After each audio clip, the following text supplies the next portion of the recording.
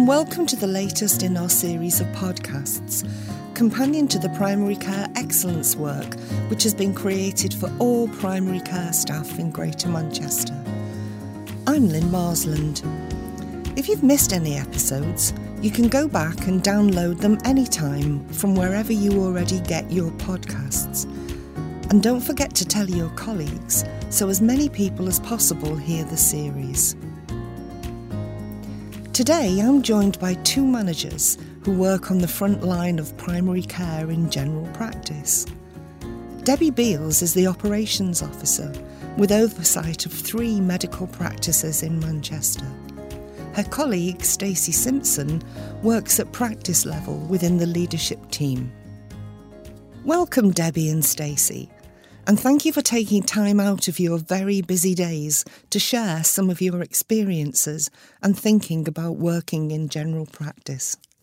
Debbie, maybe we can start by understanding a bit more about your role, how the team came into being, and how long you've been working together.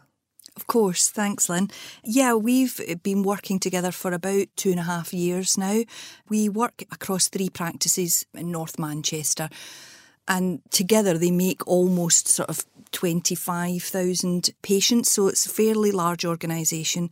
And what that allows us to do is have a management team as opposed to just a practice manager, which very often practices only have sort of the practice manager and the partners, which can make it quite an isolated role. We're very lucky where we have a team of people who work together within that leadership team.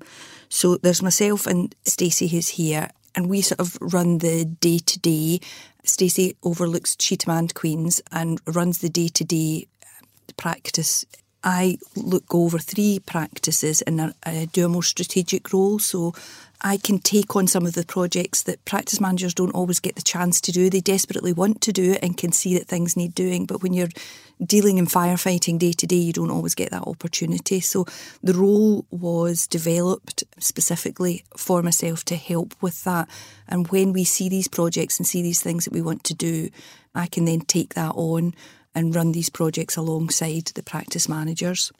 We also have Mike Neville and Asad Bakari are the 2 sort of partners within those businesses, and so they are very sort of high level strategic. Mike looks at all the business side of things, all the business development.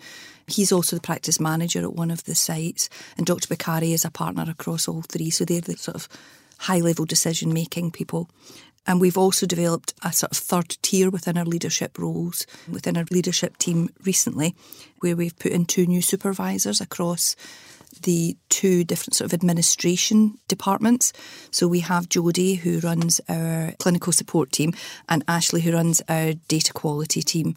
And so we now have a really robust leadership team, and what that's done is that's helped with us being able to cope as a management team because we have that support. We're not isolated like very many practice managers might be.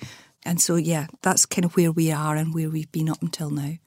Debbie, there's some interesting things that you've just highlighted in that bit of background for us. You were talking about firefighting and how isolating it can sometimes be, managing the workloads. And I think when we think about our own health and well-being and that of our staff, we know that resilience is very often talked about, and it's seen almost as compulsory, if that's the right word to use when coping with all of these kinds of pressures. Tell us a bit about the fact that you've now got this team, which sounds, a great way of working. How do you work together on that resilience, health and well-being element? I think the fact that we have each other is the main thing. So we tend to remove ourselves from the working environment on a regular basis. And when I say the work environment, I don't mean the building, but we go to a quiet room and we will sort of debrief on situations that have caused us sort of stress or anxiety, or are causing us stress and anxiety, looking forward in the future. That very often when you're alone, you worry about things, and that can be quite detrimental to not only our well-being, but the well-being of our staff as well, because that comes across to the staff if you're anxious about something and aren't dealing with it as well as you might. So to have a sounding board is a really important thing. We're quite lucky because we share an office together as well. So if we are feeling under stress or anything, we just turn around and talk to each other. So that's quite useful as well. Absolutely. We've got each other. And I think that's the key. It's the sounding board. We can debrief on stressful situations and issues as well and look back and sort of say, right, what did we do that we could change the next time, and how well did we deal with that? And, you know, did we put that across to the staff as well as we might have done, and could we have done anything any better?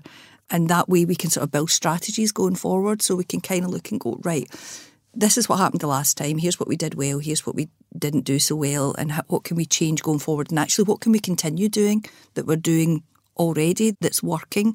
And that happens, as Stacey rightly says, in small teams. So her and I do that just verbatim throughout the day, but we also have regular meetings with other people in the leadership team to allow them to do the same thing. And then we sort of have a weekly meeting with us all together to try and not only talk about important things, but actually make sure we're all okay. So Stacey, you mentioned there about having that opportunity to talk, and what would prompt you to talk about stress? What would you typically see going on around you, let alone what you're feeling, that might prompt you to have some of those discussions? I think body language is a big thing, and if a member of staff is quite quiet, we've recently had a member of staff who's quite outgoing, they're bubbly, and she was a bit quiet, so we just pulled her aside and was like, is everything okay? It's not like you to be quiet, you know, just head down. And then it came out that she has been having some issues, and work was getting on top of her, and she had some home life things going on as well. I think those little telltale signs are things that certainly throughout the past, when I've been working with managers, they've said, if only I'd noticed that, I wouldn't have gone off sick, or could have made some other arrangements for them. So I think you've given a very good example. Yeah, and we look at sickness patterns and stuff, and we have the Bradford score, so we can see patterns of this member of staff going up, you know, at particular times of the week and stuff as well. And you, I think you were going to share an example of recently that's been quite stressful for all of you. Yeah. Just a few weeks ago, we had a situation where basically we had no water in the building. It was an area-wide issue, so, you know, a lot of houses in the area as well had no water, but what it meant was that if we had no water, we had to close the building for two reasons. One, we couldn't see patients because the clinicians couldn't wash their hands in between, and we couldn't make sure that infection control areas were being looked at properly. And also we had to look after our staff, so there was no running water, there were no toilets, which was the biggest issue. And so it was one of those flux situations where it kept changing. So we were told that we were going to have water within 2 hours, and so we kept the staff on site, and luckily we had a restaurant chain across the road, so we were sort of using their toilets for a while.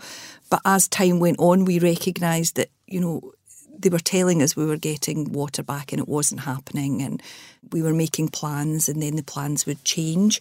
So it was really very stressful. It was very stressful for the staff. They didn't know what was happening.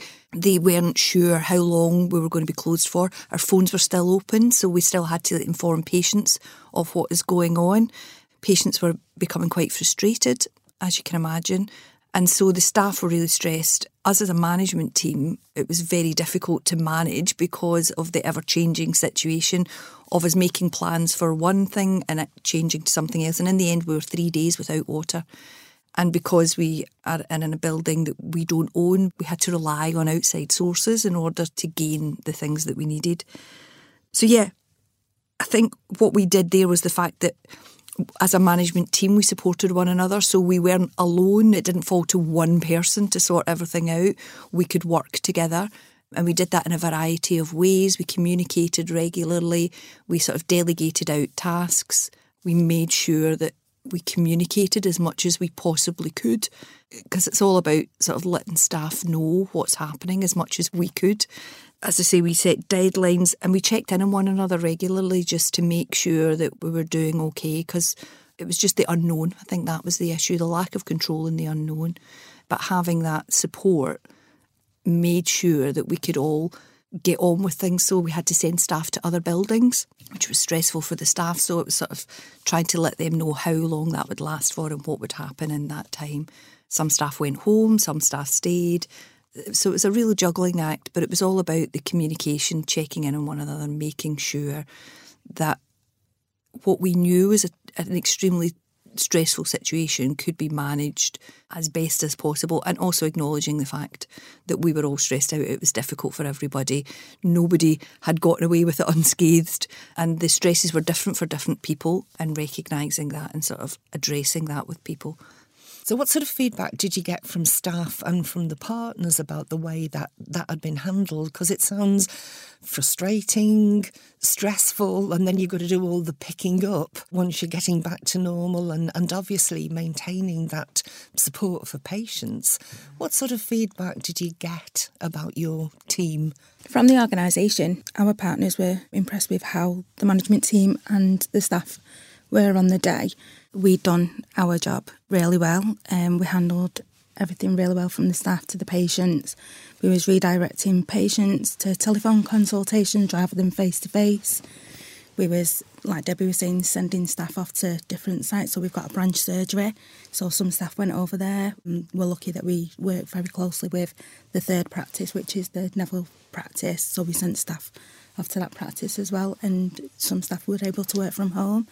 So yeah, we had some really good feedback from partners and the staff. It was obviously frustrating at first, but overall we did what we could. Yeah, and I think we debriefed afterwards, so we sat down once everything had sort of calmed down, and we got back and we sort of looked at what we did, and we came up with things that we could have done better, because I think initially we were communicating through like WhatsApp and texts and things like that, and we recognised that that wasn't the best way, because the time it was taken to text. So I was actually boots on the ground, and I'm walking down corridors trying to text, and things are changing as I'm texting, and we sort of recognised that it would have been better. Messages were getting missed as well, weren't they? Yeah. Because there's like 4 of us on this group. So Debbie would send one thing, then we'd all send another. So Debbie's message weren't really getting seen. So it's like next time we need to have a quick FaceTime, Zoom, Teams, whatever, just to make sure that everyone's understanding of what we need to do. I think what was really interesting with the staff was there were some staff that dealt with it very well. There were other members of staff that really struggled with it and had quite an obvious reaction to all the stress and the changes. But afterwards, those members of staff who had that quite extreme reaction came back to us and sort of apologised and said, we recognise that you were actually in a really difficult situation as well, and we didn't help that, and we reacted in a really negative way, and we apologise for reacting in that way. And I think it's just allowing that and sort of saying, look, we understand why you reacted like that, we understand how difficult it was, and we don't hold that against you. It's one of these learning experiences that it's them recognising that we were doing everything that we could with the situation that we had. Because sometimes I think as managers you forget that you're getting lots of information, and different people within your organisation are only getting snapshots of that information. And so whilst we can see the big picture and we can see that we are doing everything we have, they can only see little snapshots. Mm-hmm. And human nature states that you look at your world and your little bubble and determine how you feel based on that. And it's sort of us as a management team understanding that and sort of trying to step back whilst you're in that chaos and sort of look at what other people are going through at the time, because it's just very easy to just deal with each situation as you're dealing with it and not think how it's impacting everybody else. We talked a little bit before about recognising the signs of stress in others, and you gave the example, Stacey, of somebody who is normally quite chatty, going quiet. What sort of other things do you recognise in your staff or in yourselves when stress is beginning to get a bit too much? Well, I know with me, I can get a bit, not snappy, but maybe... Short, yeah. Yeah, I can get quite short. I think there's a term that I've learned recently called empathy fatigue, where you give so much in our role. We are in our roles because we want to look after our patients and we want to look after our staff. And so you're giving all the time. And sometimes when you're under stress, you kind of get a bit resentful and you start to think, well, who's looking after me? I'm looking after all these people. Who's looking after me? And that's when you start to not care less, but perhaps look like you care less. So if you have to deal with a patient who is clearly distressed and frustrated, where you would normally be calm and empathetic, you can sometimes become a bit more direct, a bit less empathetic. And the same with staff. You know, if you have a staff member who is struggling, if you're under stress and you're not dealing with it particularly well, you can lose your empathy because you're just tired of looking after everyone else and being kind to everyone else. And I think that's a really important sign for us, and we recognise that in our staff as a sign of stress. You know, we often listen to telephone calls with our staff. Sometimes it comes on the back of a complaint, sometimes we just do it generally to see how things are going. And you can very much hear empathy fatigue. And I think when that happens, we just have to deal with that very quickly and sort of, it shouldn't be about telling the member of staff you didn't deal with that call properly. It's about why did they not deal with that call properly? What has happened in the lead up to that to make them deal with that patient in that particular way? Because it's all too easy just to, you know, have a knee-jerk reaction and say, well, you can't speak to people like that. But there's a reason why. And I think there are so many issues facing our staff now, our frontline staff, you know, right across primary care. And people will say that things are getting worse rather than getting better. So what do you think the main issues are that our staff are facing at the moment? A lot of abuse from patients, which is, you know, escalated to an alarming level. We've seen in the news about properties that are getting damaged. We recently had a practice. A patient came in and the end, staff members ended up in hospital. Verbal abuse, we get a lot of that over the telephone and on reception. A lot of it's due to secondary care waiting lists as well. Patients cannot get in touch with the hospital, so they're ringing us saying that they've, you know, been waiting 12 months for an appointment. But when we actually look at the waiting list, you know, they can be waiting anything up to 18 months plus. And they feel that that's our fault, but it's not. I also think there's been quite a lot of sort of GP bashing in the media recently, whether that be social media or sort of mainstream media. That can be really detrimental to the mental health of the people who are working in these environments, because when you go on social media and you see people saying the GPs are sitting doing nothing, they're not seeing us, they don't care, you know, receptionists are just the dragons who hold the gate and all this kind of thing. You try not to take that on board because you know it's not true. However, when it's constantly on there, you do find yourself you start to take it personally because you know it's not the case. And the number of times that I've started typing responses on social media and comments, where halfway through I kind of think, no, just take a step back, because all that's going to do is lead to more people coming back and arguing with what you're saying. And it's that sort of being able to, I suppose, first thing, not read the comments. That's always a good thing. Don't get involved in it.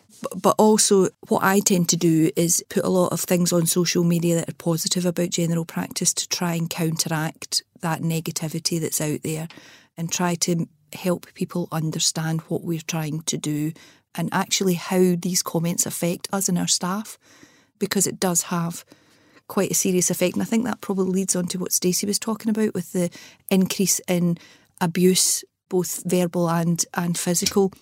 If the media is saying that doctors are doing nothing and we need to be doing more and people can't get appointments and you've got to ring in at 8 o'clock and all of these sort of things, it sort of opens the gates for those people who think it's appropriate to behave in that way because, oh, well, the papers are saying they're terrible and therefore we can tell them they're terrible and we can do that in whatever way we like.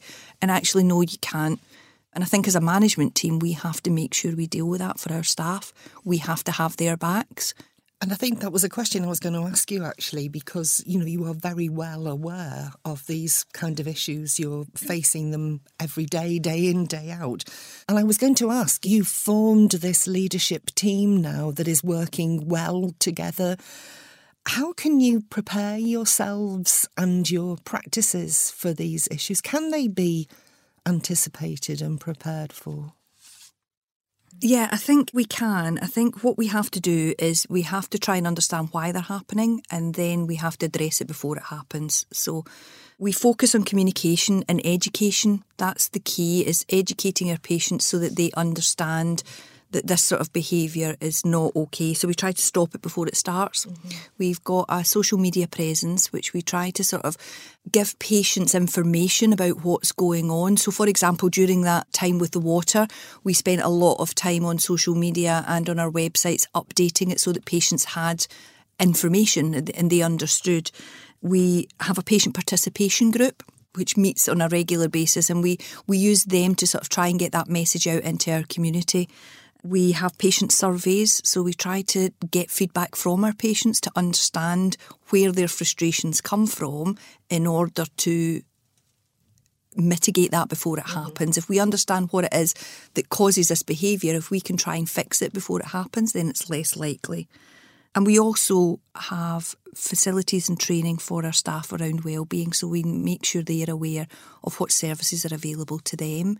We're quite lucky in the NHS in that we have quite a lot of wellbeing services that our staff can access when they feel that they need it, and we will ensure that our staff have that information to access that in advance if they need to do that. And I would say, wouldn't I, that at the end of this podcast we will put the link on for you to the health and wellbeing page of the Primary Care Excellence website, because there are a lot of links there, not just to primary care but right across the NHS and social care in Manchester. So you're right, we do have a lot of support for staff. Yeah.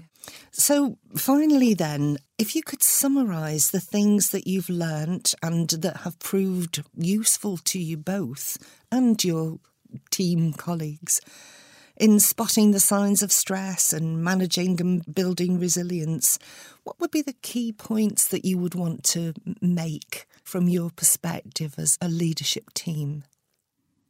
I'd say really listen to staff when they're speaking to you. Not even the slightest bit of behaviour changes. So if you notice that a member of staff is quiet or being a bit short, just pull them to one side and be like, are you okay? Sometimes they'll turn around and say, yeah, everything's fine, but they're really not. And it's just keeping an eye out just to see if anything else changes. Give them a bit of time if they need it as well. So if they need, 5 minutes to walk away and just go and have a wander, a brew, whatever, just let them have 5 minutes out. We do get that quite a lot, especially on reception. We get staff that just need to take a little bit of time off reception. I think it's hard when you're on the reception desk because, people can see you, so they can see your facial expressions, they can see your body language. If you notice that a member of staff is struggling, just say, do you want to go and have a break, have a brew? Yeah. I think that would really help as well. Yeah. And build a team around you if you can, especially for managers. Like Debbie said earlier, it can be quite isolating. I've worked in where I work now, and there has been times where before, we built our managers team where I felt a bit isolated, but now I've got a great team behind me. And before that, I'd speak to other practice managers as well. Mm-hmm. We have a lot of forums now where we can meet up face-to-face and on Teams. So it's, know your managers around you, so you can get in contact with them if you are struggling. Don't be afraid to say I'm struggling. Yeah, I think that's really important because I'm sure there are people listening to the podcast who are thinking, well, that's lovely, you've got that team. I don't have that. It's just me. I'm on my own. We've both been in that situation, haven't we, where we have been on our own, so we do know, how they are feeling. And so it's really important to connect with the other practice managers around you, and there's lots of ways to do that. As Stacey said, we've got forums. Most of us are in PCNs now, so we will be in contact with other managers, use those other managers. If you haven't got a forum in your area, build your own forum. If you haven't got a Teams group for your practice managers, build that Teams group around you. Nobody else is going to do it for you. You have to build that resilience. So if you're not as lucky as us in that you've got the people in the building, you have to sort of build that around you. There's the organisation, the IGPM, is another organisation that's been pretty recently set up, and they're another organisation where it's really good to sort of get in contact with managers that are doing a similar role, understand what you're going through and will offer support. So there's lots of organisations. There's groups on social media as well, like Facebook. We're a part of one, it's Practice Managers UK, I think it is. So we're a part of that, and that's, you can see other practice managers who are really struggling and going through what you're going through, and you're like, oh, right, okay, so it's not just me that's feeling like that. And then you can see the comments. And not that it makes you feel good that other people are going through it, it just makes you feel like it's not just me that feels like that. You can see that there's 40 comments there and other practice managers are also feeling exactly the same. And it's just be kind to yourself as well. Yeah, absolutely. Yeah, don't burn out, because who's going to look after you if you burn out? You can only look after yourself. Yeah, I think that's a really important point, being kind to yourself. And what I've found about our podcast today is that it's really interesting to hear about things from the management perspective. All too often, particularly in the NHS type environment, managers are finger pointed as pretty damn useless. They don't do anything. They don't suffer all the stresses that we suffer either as clinicians or as frontline, but actually you do. And you play a really important role in making sure that the teams can deliver the service that we want to deliver and that our patients expect. So can I thank you both for coming along today and sharing those points? I think for people listening, there's lots of really good little tips there about how to build that resilience team around you, even if you're not part of a team. And we will put some of those links on the website at the end of this podcast. So, Debbie and Stacey, thank you both so much. Well, thank you. In today's episode, we've had an opportunity to hear from frontline GP services within primary care and how the leadership team works together to share and support their teams and themselves in ensuring operational delivery for patients, regardless of the stresses and pressures I'm sure so many of you will recognise. We now have a broad set of podcasts in our series. If you've missed any of them, do go back and download them for free. And we'd really love it if you could share them with your friends. We want as many people as possible to hear the useful advice from all of our amazing guests. And don't forget, there's a wealth of information and advice on the Primary Care Excellence page too. All links are on the show page. And if you're involved in a project you want others to know about, you can contact us via our social media options. Please do get in touch. The more we work together, the happier and healthier our workforce will be. This has been a Fresh Air production. Thanks for listening. Goodbye.